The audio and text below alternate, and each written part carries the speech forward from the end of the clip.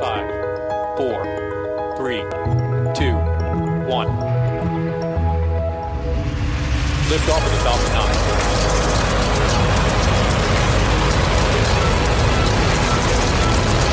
Falcon 9 clear the towers. Hi, I'm Mark Boucher, and this is the SpaceQ Podcast. With the COVID-19 virus becoming a global pandemic, I wanted to talk to people within the space community about how their organizations are coping, and also get a little personal and talk about life at home.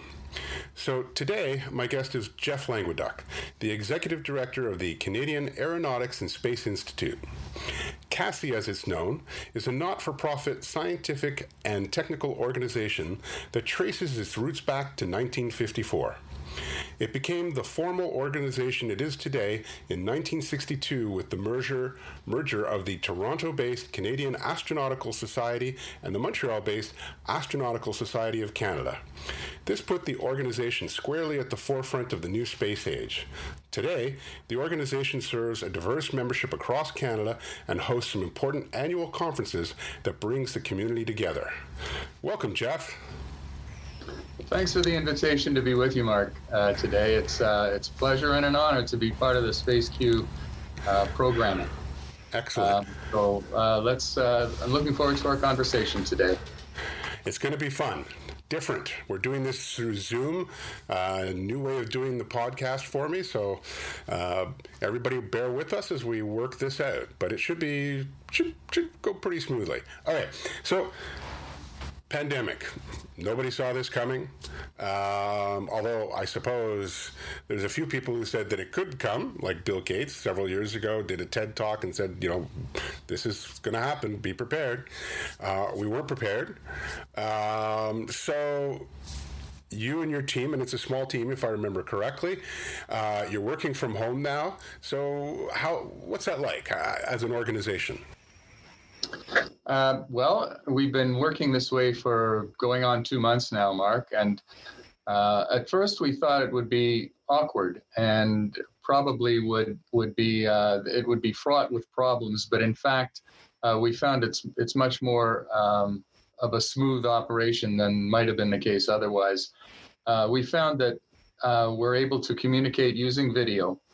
And that is a considerable improvement over just having a voice, telephone type of meeting.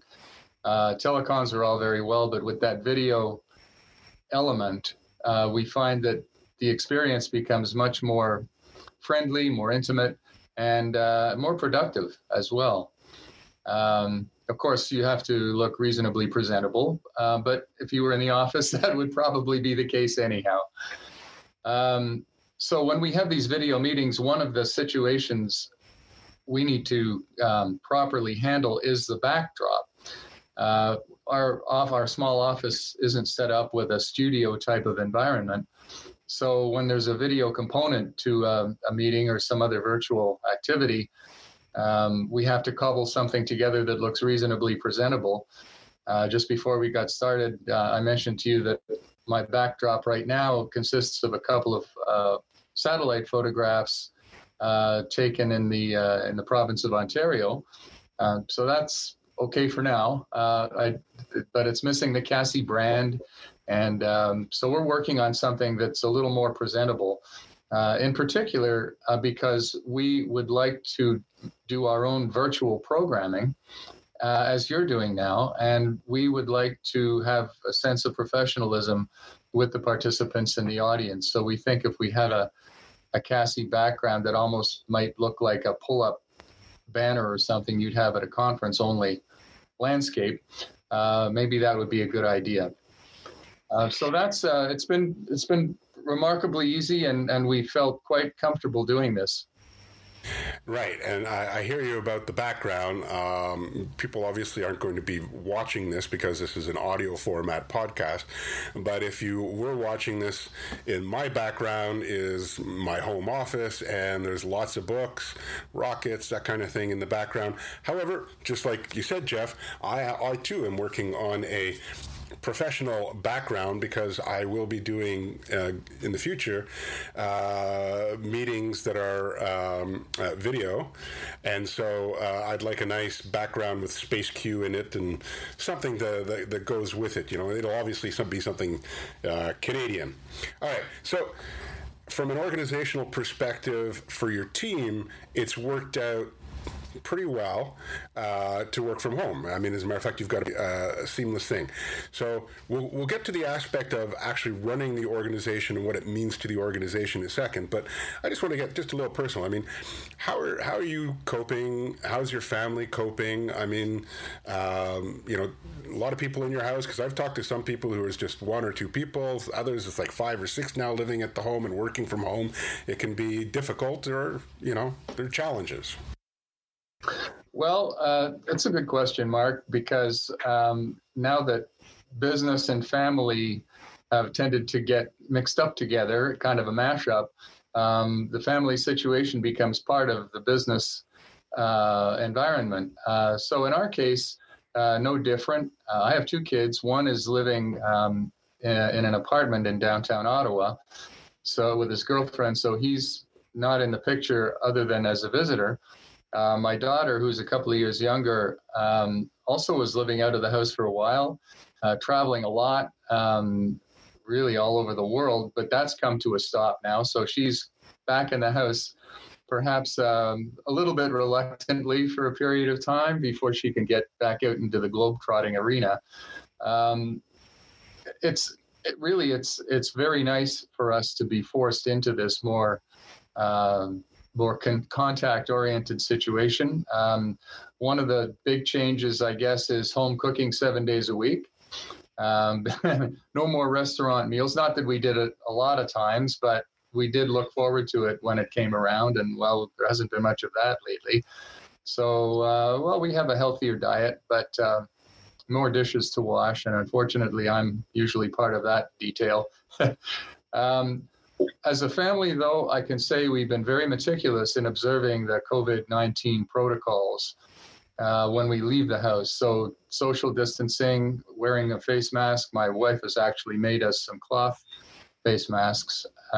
We are careful to observe the one-way aisles in stores now, use self-checkout, curbside service. All of that we feel is very, very important, and we think everybody should go overboard so that we can get our arms around the situation without abundant testing, since that doesn't seem to be possible or doable for just about any organization. Even in Canada, where we've got far fewer people, we don't think it's going to happen. So we believe it's the responsibility of each person to safeguard him or herself and others around. So within the CASI office, we were early on, we adopted the program of working from home. And even in our office building, which is a small 3-story building with, I don't know, maybe a dozen businesses in it, I'm looking out at the parking lot now. There's only one other car than mine. And I suspect that's probably, a business car that's permanently parked in the parking lot. So there's nobody here, which enables me to come into the office and break the rules, but I'm only doing it because I can more or less do it with impunity. And I walk around with little individually packaged wipes in my pocket. And so, wiping door handles and everything else. And I think when we resume our work here in the office, we're going to be as circumspect about the way we work with each other so that we make sure that we don't endanger each other. Right. We'll talk about when resuming your work in the office in just a bit, but I'm curious as to, at the moment, how has the pandemic changed how you serve your membership? Well, or has it? It's been, I guess, some of the changes. It hasn't revolutionized the way we work with our staff, with our members, either our individual members or our corporate members or the broader community that we try to reach out to and serve as well. So, of course, we're in touch virtually with video conferencing, social apps, emails, texting. telephone. We are continuing to keep our committee work going, again, in a virtual environment. That seems to be working fine. As a matter of fact, it seems that it's almost easier for people to commit to attending a meeting if they're doing it from home than if they were in an office where a colleague might come by and grab somebody and say, this is really important, we've got to talk about it now, and that meeting I was about to have with this other group now has to be sacrificed. So we're finding that bringing people together virtually is quite doable. What it does do, though, I think, is it puts an additional burden on the people who are volunteer members of our committees and our governance.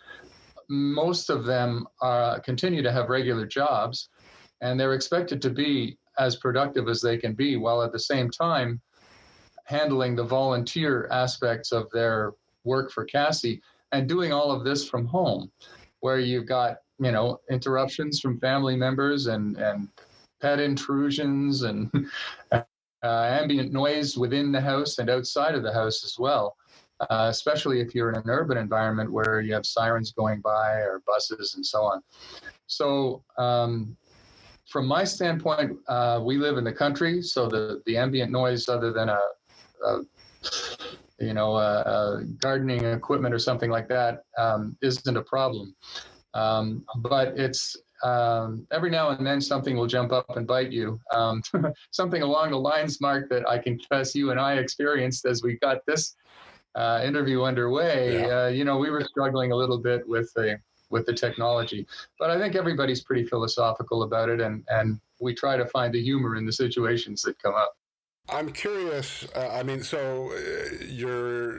I remember correctly, there's only 3 of you that are full time, right? Is that correct? That's right. And so you haven't had to tell them you're going to be working on temporary basis because we don't have the funding, or are you guys still good in terms of funding? Because, and we'll get to the events in a second, but you put on events which are important events, and they bring in a percent of revenue each year. Yeah, events and workshops, conferences are a very important revenue stream for us. We had planned 2 full-on events this year with some other more minor ones. The first one, Hypersonics 2020, was a collaboration with the American Institute of Aeronautics and Astronautics. That was scheduled for March in Montreal, and unfortunately, that was simply canceled. There was not the possibility to postpone that event because the main participants in it were counting on that actual time frame to do the conference, and this was also integrated into the U.S. Department of Defense program for hypersonics conferences. And so when it went away, it simply went away. There was no possibility to postpone. Astro, on the other hand, Astro 2020 is in a postponement situation right now. And we're looking to make sure that we try to handle it at some point this year. The issue, of course, is that it needs to be sufficiently removed from now that participants will feel comfortable with a face-to-face format, if that is the format that we can go ahead with. It's not enough that federal and provincial lockdown measures or even international travel restrictions are relaxed enough that people can cross borders and can have larger gatherings. We believe there have to be several clear months in advance of the event so that people, even at the point that they begin to consider, are we going to attend or not, already feel comfortable about attending an event in person. So this is getting pretty close to the end of the year, we think. As well, not only is it a significant cash flow or revenue stream issue for us, but already we had dozens of authors who had submitted abstracts into the Astro conference that was to have taken place at the end of this month, end of May. And So when the conference goes away, so does the possibility for them to air out their research or their whatever they want to talk about. So maybe we can get a little bit later in the conversation to what plan we have for those folks. But we would definitely like to have a full-on Astro conference. That's plan A, sometime within 2020. In the event that that's not possible, we're considering other approaches to being able to meet the goals of Astro 2020 without bringing people together physically. Right. And now going back to my original question, which was, that's okay. That's okay. These things happen. You get on a track and then you go with it, which is great.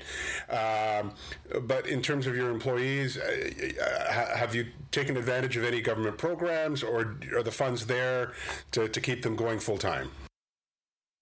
Yeah, we have, Mark. There are a couple of programs that apply or for which CASI is a candidate recipient. One of them is the program that makes up, that tops up wages. So we have taken advantage. In fact, perhaps later on today, we've gotten the code that we need in order to connect with Revenue Canada to set that program up. So we will be doing that and taking advantage of it. It goes between the middle of March and the end of June. The other program that we're already set up to participate in is a credit line that is being made available by the federal government. It totals $40,000, and it's a facility that they set up at whatever bank you do business with, and you can draw on this credit line up to the limit, which in our case is $40,000. We hope we don't have to draw down that much. And actually, one of the benefits of the program is that if you pay back everything you've drawn by the end of the year, you get some relief about paying back everything you took down. So that is really going to help from a cash flow standpoint, because the organizations that support the activities in which we engage for their benefit, many of them are themselves facing some turbulence and some difficulty. So their financial participation on the front end of our year, in some cases, has been slow in coming. So the cash flow support that the federal government and the wage subsidy provide are important assistances for us. Now, yeah, so I hadn't actually thought of it from the perspective of your membership dues, especially your big corporate sponsors, how they're, in some cases pushing off payment for a while, potentially, right? That's one aspect that I hadn't actually considered for your organization. So in terms of your members, have you been hearing from them, and what are they telling you?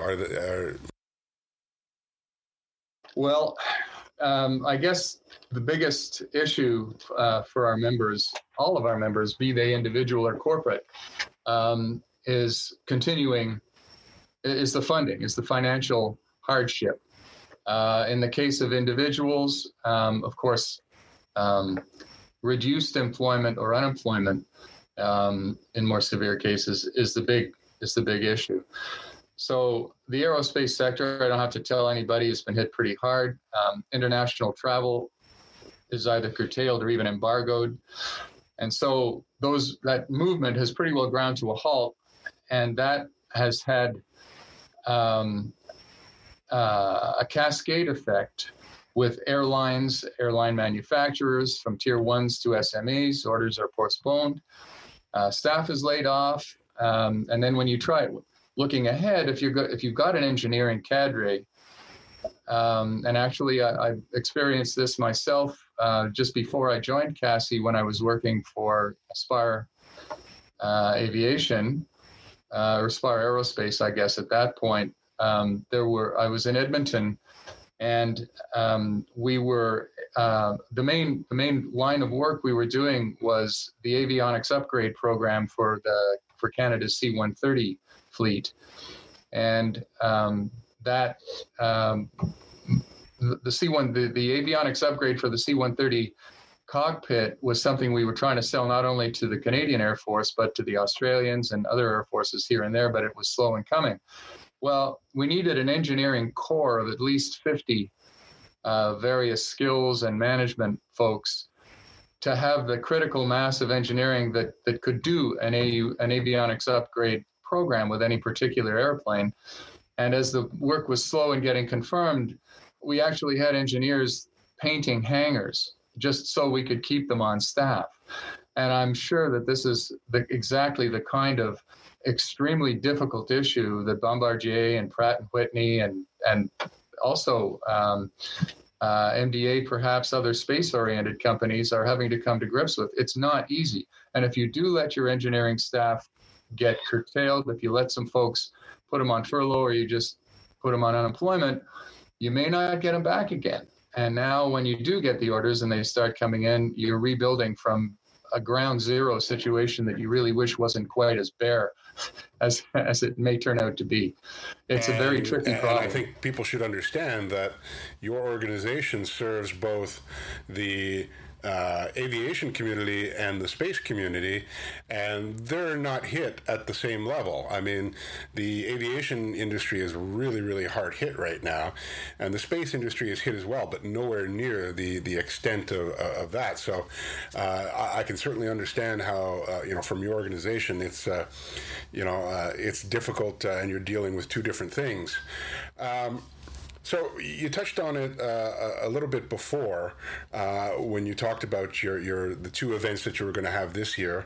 I mean, the pandemic is really changing the equation on how we do events, and now we know a lot of organizations are saying, when do we go ahead with our event? When's it going to be safe? Which is what you mentioned. And some of them have already pivoted for this year to doing strictly online events, multi-day online events, which is going to be really interesting. And the ones that are saying we're going to have in-person events, they're saying, okay, we're going to do it in the fall. And now you start looking at the calendar and it's like, okay, well, this organization is doing it in the end of October. This one's doing November. This one's doing November. How are you going to deal with the fact that they're, like, in particular, in your case, if you're looking at, let's say, November timeframe, well, then you've got the Canadian, the Aerospace Industries Association of Canada that has their Aerospace Summit. You have the Canadian Space Society with the Canadian Space Summit in November. How have you been talking to these organizations, or are you just going ahead and you're working it out with your committees and your memberships as to how you guys are going to do it at this point? Well, yeah, times are tough all over. AIAC has pretty well secured their normal time frame for their event. The Canadian Space Society, I haven't noticed anything lately about what their plans actually are, but normally they'd be having their event sometime in November. That even may be tight. It's really hard to know what the future holds for those of us who would hold events. So I think it may only be right at the end of the year that there is a sufficient gap between people beginning to feel comfortable and deciding to attend an event that they would be willing to consider doing so in a face-to-face, full-on environment. So we actually have secured dates in December, early December, at the Westin in Toronto, Westin Airport Hotel. So, this at the moment is plan A, is for us to go ahead with a proper conference or a normal conference there and then. But we are not... We have an off-ramp should it be the case that people simply aren't comfortable, even if all the regulations have been relaxed to the extent that we're permitted to hold such an event. I mean, what if we gave a conference and nobody came? So, that's a concern. Thinking myself, I'm fairly active in the International Astronautical Federation. The meetings in March, where we were to set the technical program for the Congress in Dubai this fall, were canceled. The Congress in Dubai also was postponed by the United Arab Emirates. They wanted to push it into next year. And so now there's a knock-on effect for congresses that have already been decided. This year is pretty well a wipeout, but we may be able to, to hang on with our fingernails to the very end of the year, Mark, and we're hoping we can do that. But in the event that proves, as we look ahead, let's say 3 months from now, to the end of the year, if we feel that we ought not to do that for one reason or another, then we will try to take some other tack in terms of accommodating our authors, and perhaps even somehow stimulating a little bit of a revenue stream to ease the pain. It's interesting because, there are some organizations that are still trying to go ahead with their events in the fall. And I have to wonder that, what we're doing now is flattening the curve. But that is mostly for the hospitals to be able to deal with the influx of potential patients.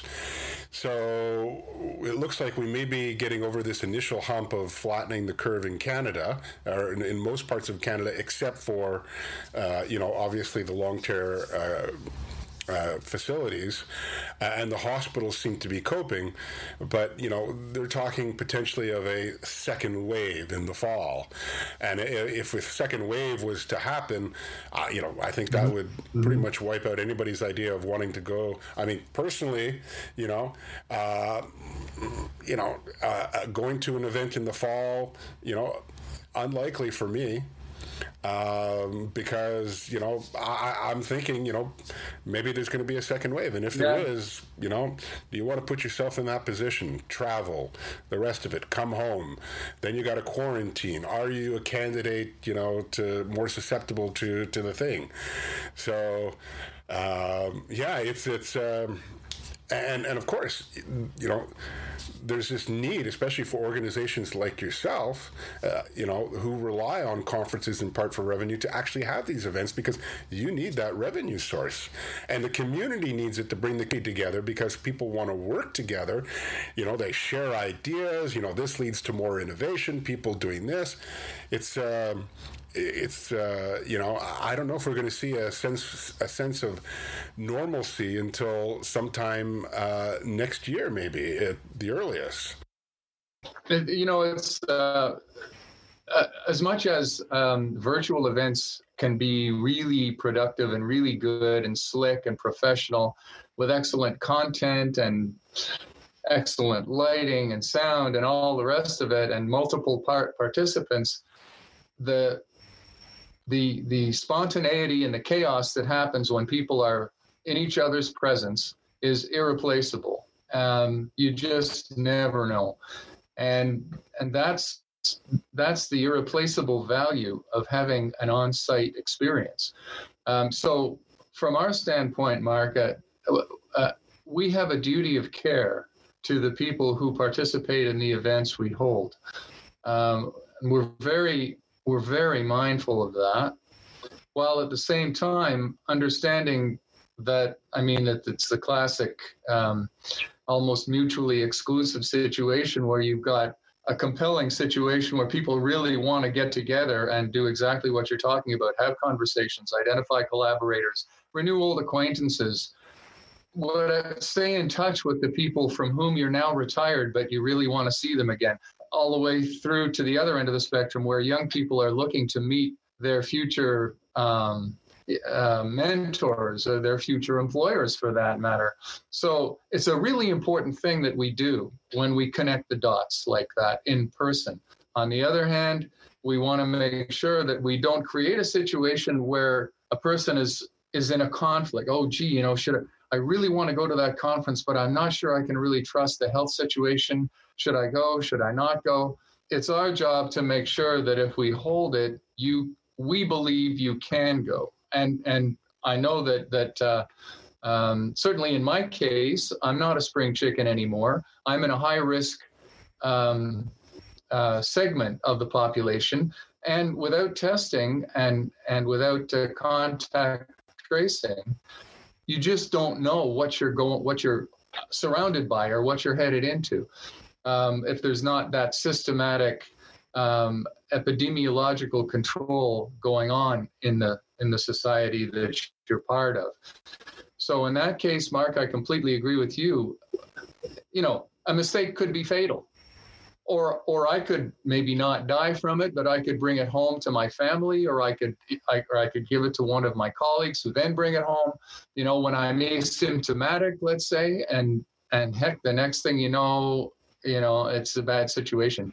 So I think the key thing is to err on the side of prudence, and we will be doing that. We're very solid financially, I guess I can say. If we have a year or two that are really busts from a revenue standpoint, that will not imperil the continuing existence of CASI. We'll have to recover from that. And every now and then, when you have a big event, you're talking about events as a revenue stream. We've held 2 international astronautical congresses. Those events help us to reload our coffers so that we have what it takes to weather storms, even completely unexpected ones with the gravity and the depth of this one. We'll be okay on the other side. So that, I guess, gives us a little bit more confidence that we should be more prudent than we are risk-taking in this area. Going back to another thing that you had mentioned just a while ago, do you have a plan for reopening your office now, or is it still too early for that? Well, I don't know. The government of Ontario, we're located in Ottawa, and the government of Ontario is the premier of the province has been having daily news conferences. Most recently, yesterday, he indicated that it was provincial policy that some of the restrictions, some of the lockdown would be eased. I haven't really gotten into the detail of it. We will govern ourselves according to what we think is best for us in this small office. We don't have 1,000 employees and we have to get very sort of structured and policy driven. We're just going to come back to the office when we feel it's safe. We don't really have to be here in order to get done 90% of what we have to do. And the other 10% I can take on myself and slip into the office under cover of darkness or something like that if necessary. So we're actually doing okay working from home. It's handy to have the office and we don't regret, the expense that it's involved in our having this square footage over the years. It's convenient, but in the event that we feel safer not to be here for whatever period of time we think is what we need to do, we're good with that. Now, you mentioned the IAC, which is a very large international conference every year, very good conference. Canada has hosted it 3 times, I believe. Yeah. And the last time being, 2014? Was that right? Yep. In Toronto. That's right, in Toronto. Yeah. Any interest in bidding on one in early 2020s or, 2024? Well, old habits die hard, Mark. I love that activity, to organize an event like that. It's exhilarating. It's time consuming. It's very stressful. But the people who you meet and the relationships that you develop over the course of organizing a Congress like that stay with you. And, the first one I organized was in 2004 in Vancouver. That was the co-chairs of that event were Dave Caddy, a person who many people who have been around MDA for a while will have known and grown to love, and Mac Evans. So can you imagine a better team to be leading a Congress? So the Vancouver Congress in 2004 was my first as general manager. 2014 was the second. So that's a 10-year gap. So what with one thing and another, and the next Congress that will be open for bid for the IAF will be 2024. And the reason for that is bumping Dubai to 2021. the confirmation of Paris for 2022 is awaited. And then there's Baku in Azerbaijan has agreed to move from 2022 to 23, that being easy for them to do because essentially it's a family affair over there. So they've just moved that. And so now the next open year will be 2024, for which bids will be invited for 2021. So I'm involved in a number of committees for the IAF, and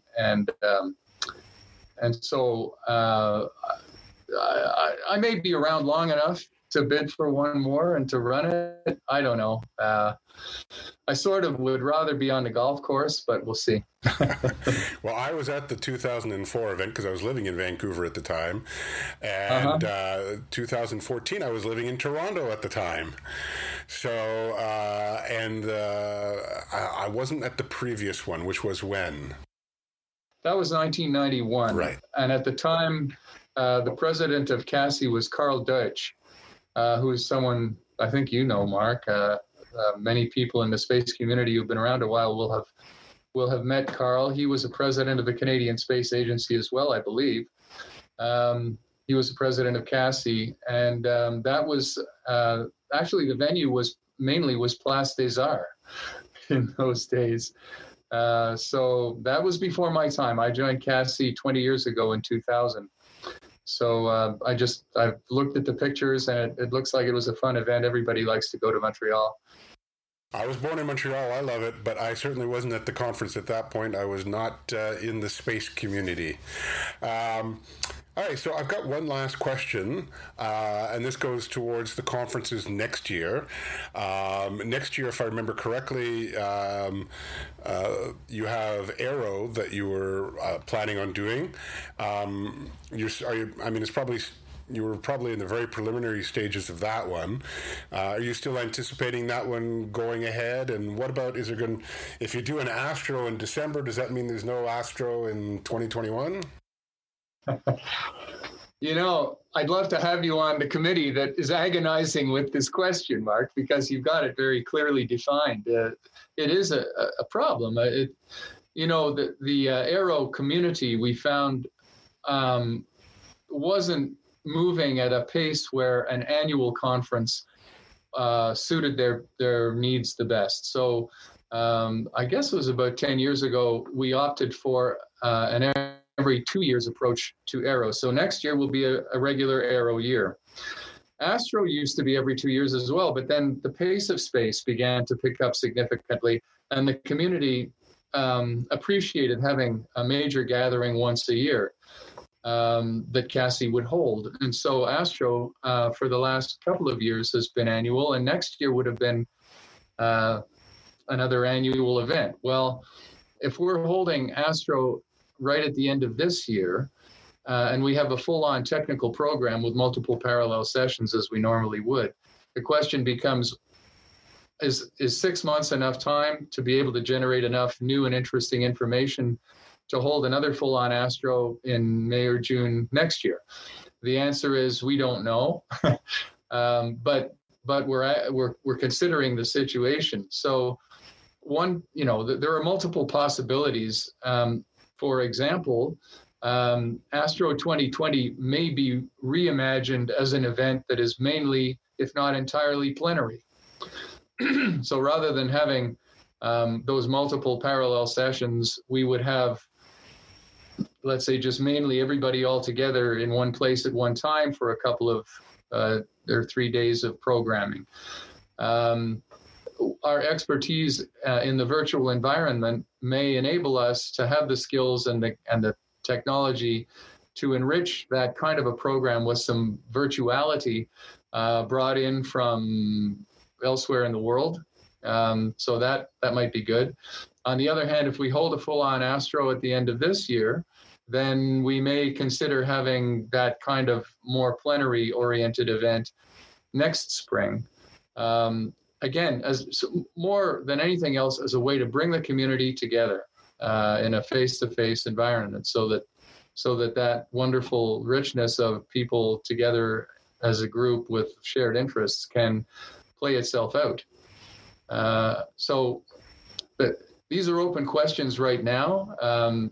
We are actively discussing them, and we're also dovetailing those discussions with our strategic planning committee under our current vice president, Dr. Harry Cole, who, former General Harry Cole, who is currently the principal of Royal Military College. So he will be taking over from our current president, Jacques Giroux, in the next month or two. Normally, it would have been at our annual conference in May, where we have our annual general meeting and a board meeting called a council. That's not going to happen in the normal way, but we may do it virtually.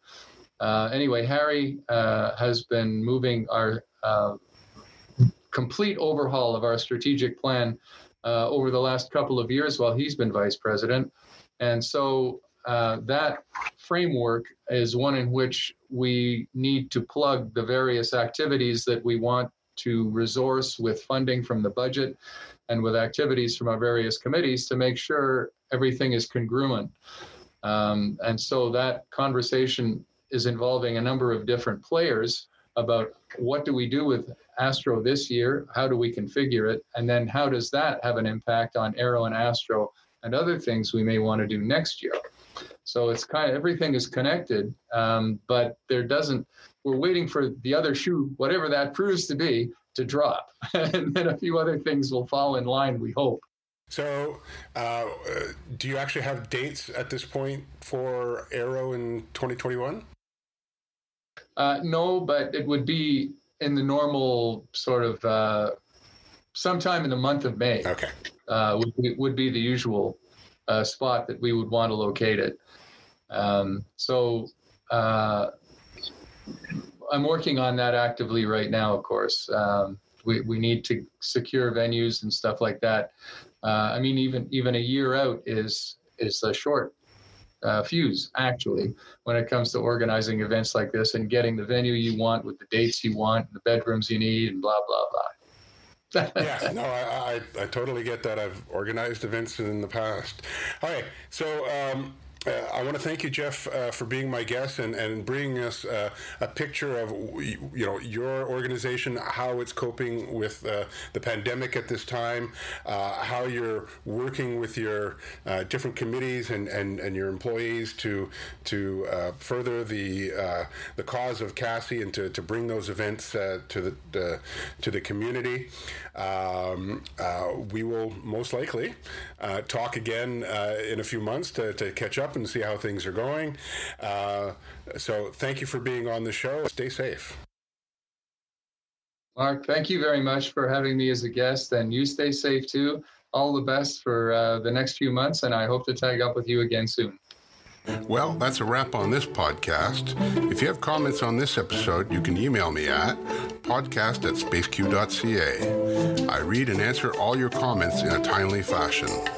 You can also find SpaceQ on Twitter @CanadaInSpace, and we post all our articles and podcasts to Facebook. Regardless of which app you use to listen to us, we really appreciate it if you could rate our podcast and write a review. Of course, that's only if you like us. Your rating and review will help us in getting the podcast widely listened to. And hey, if you like what we do, please support us on Patreon at patreon.com/SpaceQ.